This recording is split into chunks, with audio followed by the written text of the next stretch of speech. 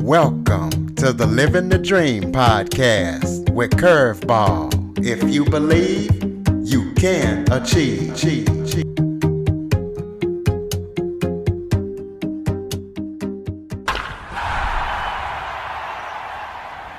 Welcome to Living the Dream with Curveball, a podcast where I interview guests that teach, motivate, and inspire.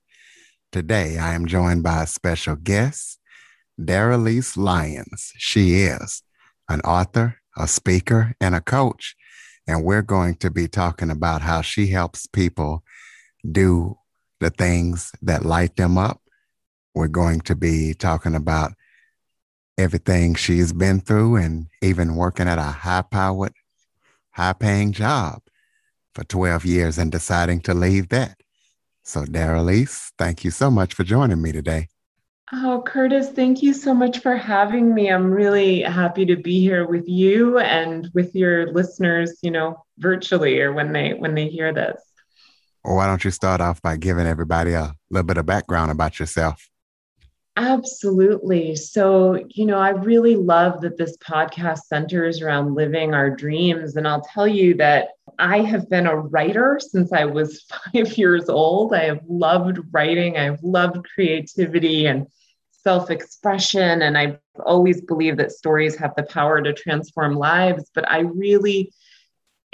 that was a dream that I guess I kind of dampened or I pushed down or pushed away or something. And so, as you mentioned, I worked in this high-powered finance job for a while. And I think, for me anyways, trying to escape who I am has never worked. And so I'm very, very grateful that in my 20s, I really got a rude awakening. And I realized, I could either be miserable avoiding doing the things I love, or I could be happy and just succumb to the fact that I'm wired to be a creative. And so that's what I've done. And I've really never looked back. And then also, I'm also biracial. I know with podcasts, people can't see other people. And so years ago, I got very passionately into the diversity, equity, and inclusion space. And so I do a lot of work there. And it's been such a gift to combine my passions for storytelling and really, amplifying the voices and the stories of others in ways that I think really cause people to listen. So I'm really excited that I get to do work that I love and that I think is useful in society. Well, let's talk about the company that you work for.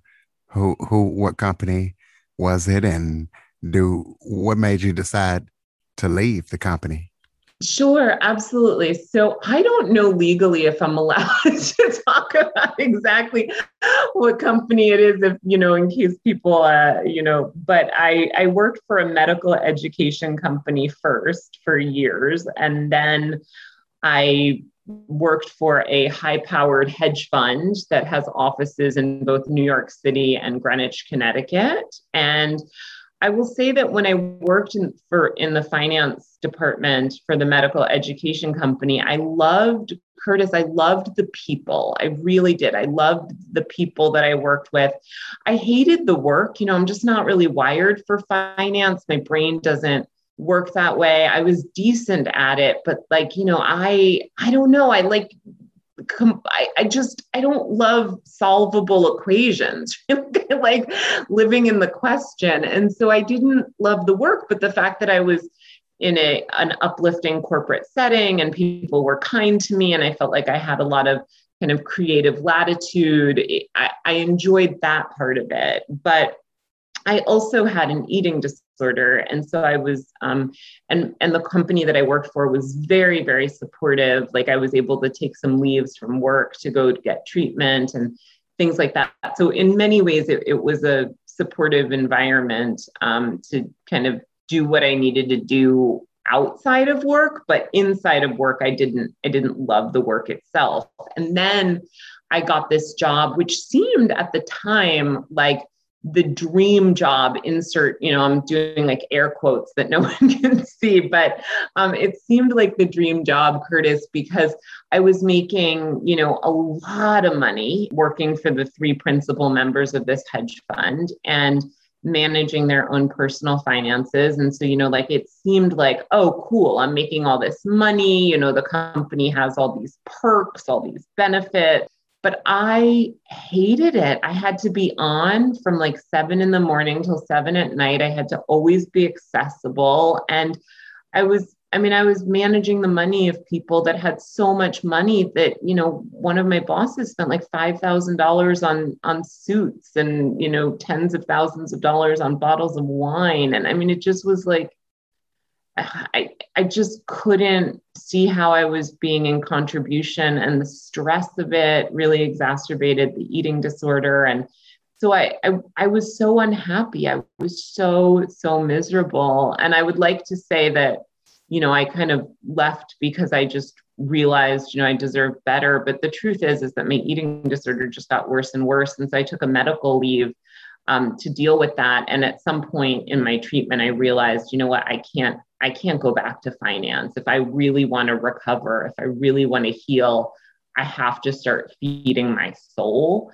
And so, that's how I launched into work as a creative and as a writer. It wasn't, I certainly came to it in a way that was like a spectacular failure, but it's turned out to be the best thing that ever happened in my life, was not being able to sustain that pace and not being able to sustain doing something that where I felt like I wasn't in contribution.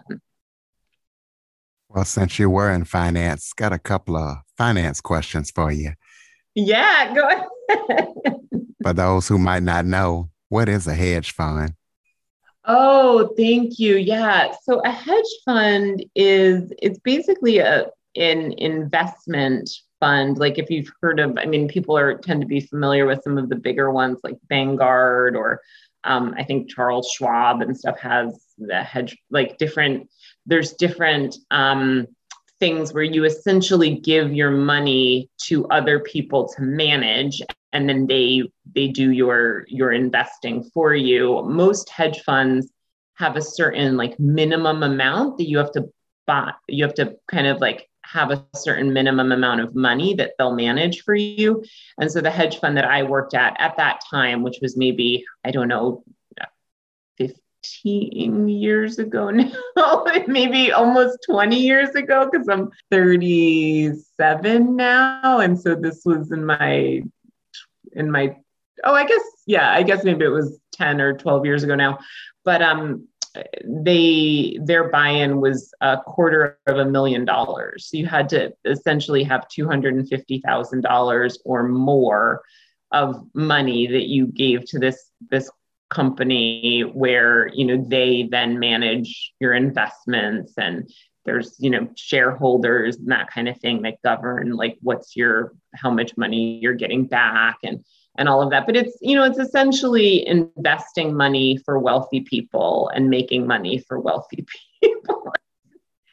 It's a lot of privilege upon privilege, actually. So what advice or good information would you give somebody who is looking to invest in the stock market and they want to start from the ground up and learn? Oh my gosh, that's such a great question. So, I managed the money of people who did investments. So I was never on the investment side, but I can say, just in the limited amount of research that I've done and just my own personal kind of investment history, is that it's really, I think really planning for the future is very, very wise. And it's not something, I don't know the exact numbers, but I think they say that most Americans are like only a few paychecks away from, homelessness, from not being able to support their families. Like we don't tend to have a lot of cushion. And I think that's gotten even worse with the pandemic. So one thing that I would say is to really begin to save if you can, and make it automatic. So like having a certain amount of money just come out of your bank account each week or each month or right after each pay period. And it doesn't have to be,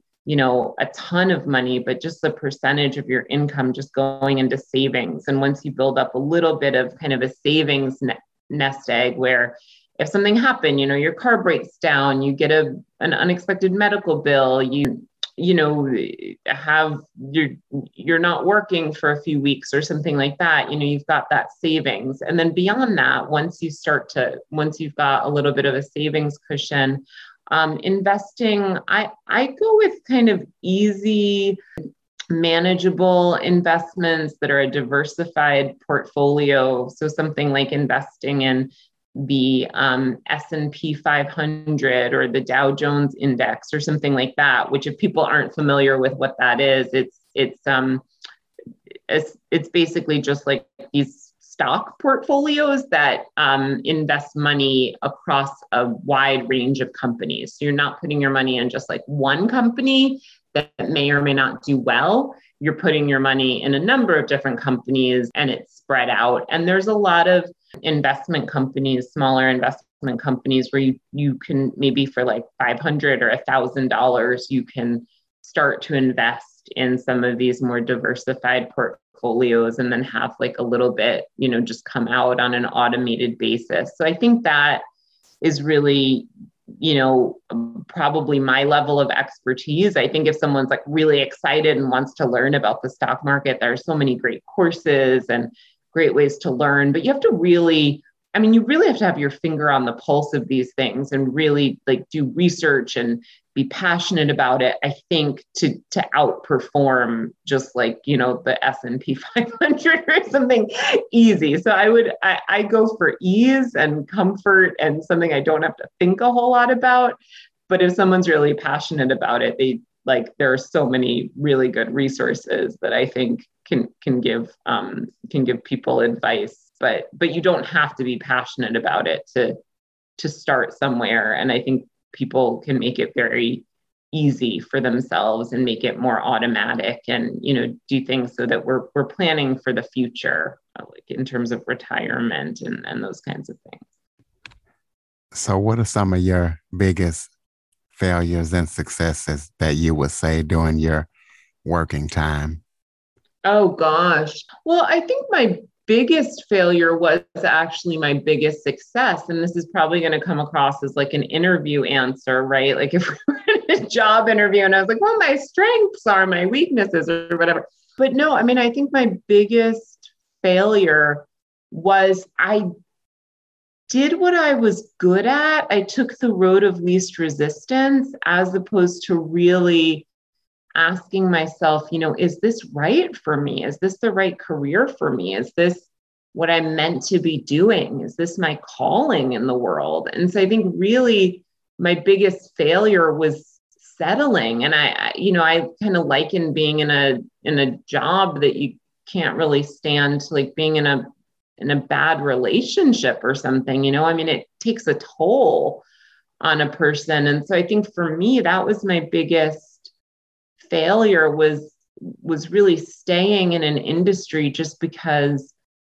it was kind of easy, but I knew the whole time that this isn't what I'm meant to be doing. This isn't who I am. This isn't what I want or where I want my life to be going. And so I think your question was probably looking more for me to kind of point out moments when I did something wrong. But I think the biggest thing I did that didn't serve me was not asking myself the questions, what do I want to do with my life and where are my values? And so I think just really selling out by being in a career that I really didn't want and not doing other side things to bring myself joy or to be in contribution in ways that were meaningful to me or to the communities that I care about. I think I just really settled for a long time, and I paid for that because it was very self-destructive because I was very, very unhappy. And some part of me just knew that, like this is not the life I want to be living at all. And instead of changing my life, I just really, was self-destructive. So tell us about your book that you wrote and how we can pick it up and what it's about. Yeah, thank you so much. So actually, I've written and published 22 books now, which seems almost like wild to me when I think about that. But the most recent one is called Demystifying Diversity, Embracing Our Shared Humanity. And it's available anywhere that people buy books. But I think now in pandemic times, it's probably best to order it online. So yeah, Demystifying Diversity, Embracing Our Shared Humanity. And what it is it's based on, I'm actually the co-creator of the podcast, the Demystifying Diversity podcast. And for season 1, I interviewed 128 people about a wide range of topics pertaining to diversity, equity, and inclusion. And the podcast is, oh my gosh, it's been such a labor of love and so wonderful. And there's so many voices and so many stories in it.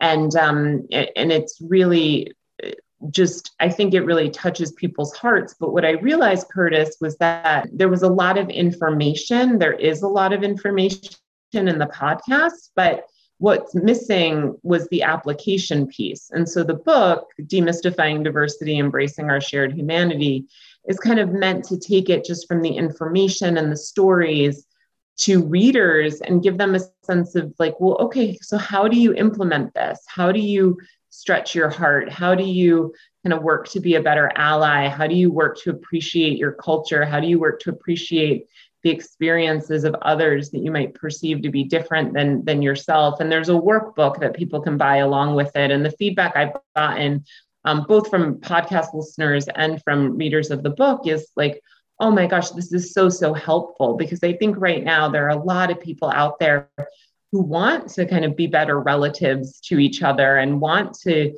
embrace other humans and don't always really know where to begin or what kind of work to do. And so I think a lot of what I try to do is give people resources and tangible tools and encourage them to really live up to their own values. I mean, I think it ties back a little bit to your question of what my biggest failure was. And I think the times that have been the most painful in my life internally have been times when I wasn't living up to my own values, and the times that have been the most healing and restorative, regardless of external circumstances, have been the times when I've really been the person that I'm called to be. And so I think the book, and to a certain degree, the podcast kind of equip people to really look inward and figure out, who do I want to be within myself? Who do I want to be with the people around me? How can I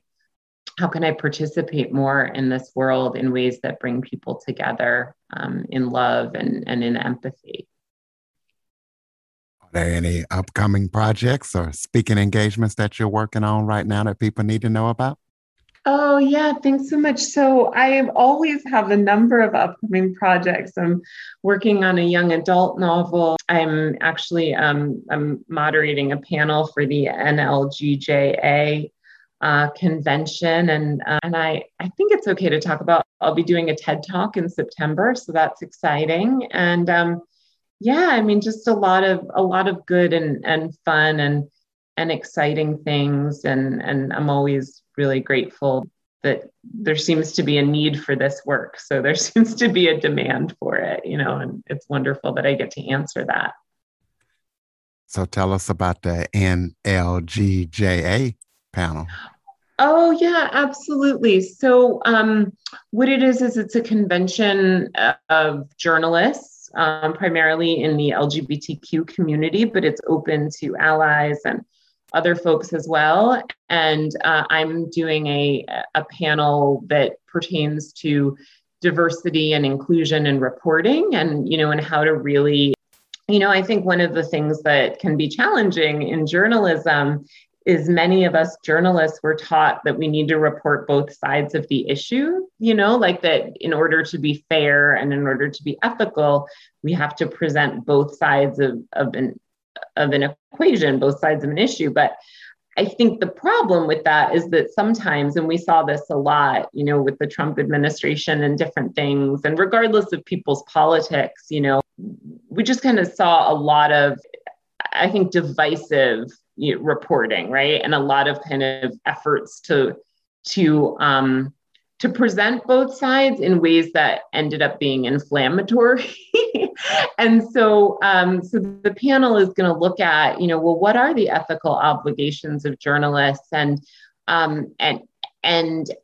and the moments when really the kind thing to do, the healthy thing to do is just present the truth and present what's right, and not, kind of to leave out of the conversation in certain moments and certain circumstances, to leave out, bigotry and hatred. And I think that's a really exciting move in the field of journalism. And to be part of that, I think is really, for me, interesting and fun and innovative, because it's very different, but I think it is very much more ethical than forms of journalism that would think that, you have to present the side of the person who's committing hate crimes or something, be ethical. And so this is just looking at is that really true, and how can we be ethical as journalists? Well, how do people connect with you so we can keep up with you? Give out websites, social media links? Yeah, thank you so much. And I love connecting with people. So 2 ways, I would say, go to DaraLyseLyons.com. That's DaraLyseLyons.com. And people can connect with me there. They can send me private messages. They can look at all the books I've written and read articles and all of that jazz. Or if you are interested in exploring subjects of diversity, go to demystifyingdiversitypodcast.com. And, there's links to all the episodes. It's also, the podcast is available anywhere people get their podcasts. They can also send messages to me, and all the social media handles. I'm on all the social media, so people can connect through either website to, Twitter and Facebook and Instagram and LinkedIn and and all of that. Do you have any final thoughts on diversity and inclusion, or anything that you would like to say before we close out? Oh my gosh. I could talk about diversity, equity, and inclusion for days. So let me just see. I guess one thing that I think is really, really important, and the more that I do this work, the more I recognize it being so, so important, is self-awareness and appreciation for the past, and really sort of self-education. So I would say that for people listening, an invitation that I might throw out there is to really think about, what are all the things that make you the person you are today? What are the influences? What are the, thought patterns? What are the communities? What are the family stories? What, where were your ancestors? And just really kind of thinking about all of the things that go into who you are in this present moment. And then asking yourself, am I on a path that is the path that I really want to be on, the path that really serves people, the path that's really, kind, that's really in keeping with my values? And if you are on that path, great. How do you kind of stay on that path and shore up and keep doing the things that you're doing? And if you're not on that path, invite yourself to do some work to get on a different path, or to slightly course correct. And I think, most of us know deep down within ourselves if we're honoring our values. But I think it's important first to think about, well, where do those values come from and what are they shaped by? Because sometimes, my experience of working with people is that they can think that a thought or a value is their own. And then as they trace it back, they realize oh no, this actually comes from, old messages or toxic beliefs or, abuse, whatever. So yeah, get clear on who you are and get clear on who you want to be, and do what you can to kind of bridge that divide if there is one. Ladies and gentlemen, DaraLyseLyons.com. DaraLyse, thank you so much for joining me today. Thank you so much, Curtis, for having me. It was really great to talk to you. And listeners, please be sure to follow, rate, review, and share after listening. And for you Android listeners, go to the Google Play Store, type in Living the Dream with Curveball, and download the podcast app. For more information on the Living the Dream podcast, visit www.djcurveball.com. Until next time, Stay focused on living the dream.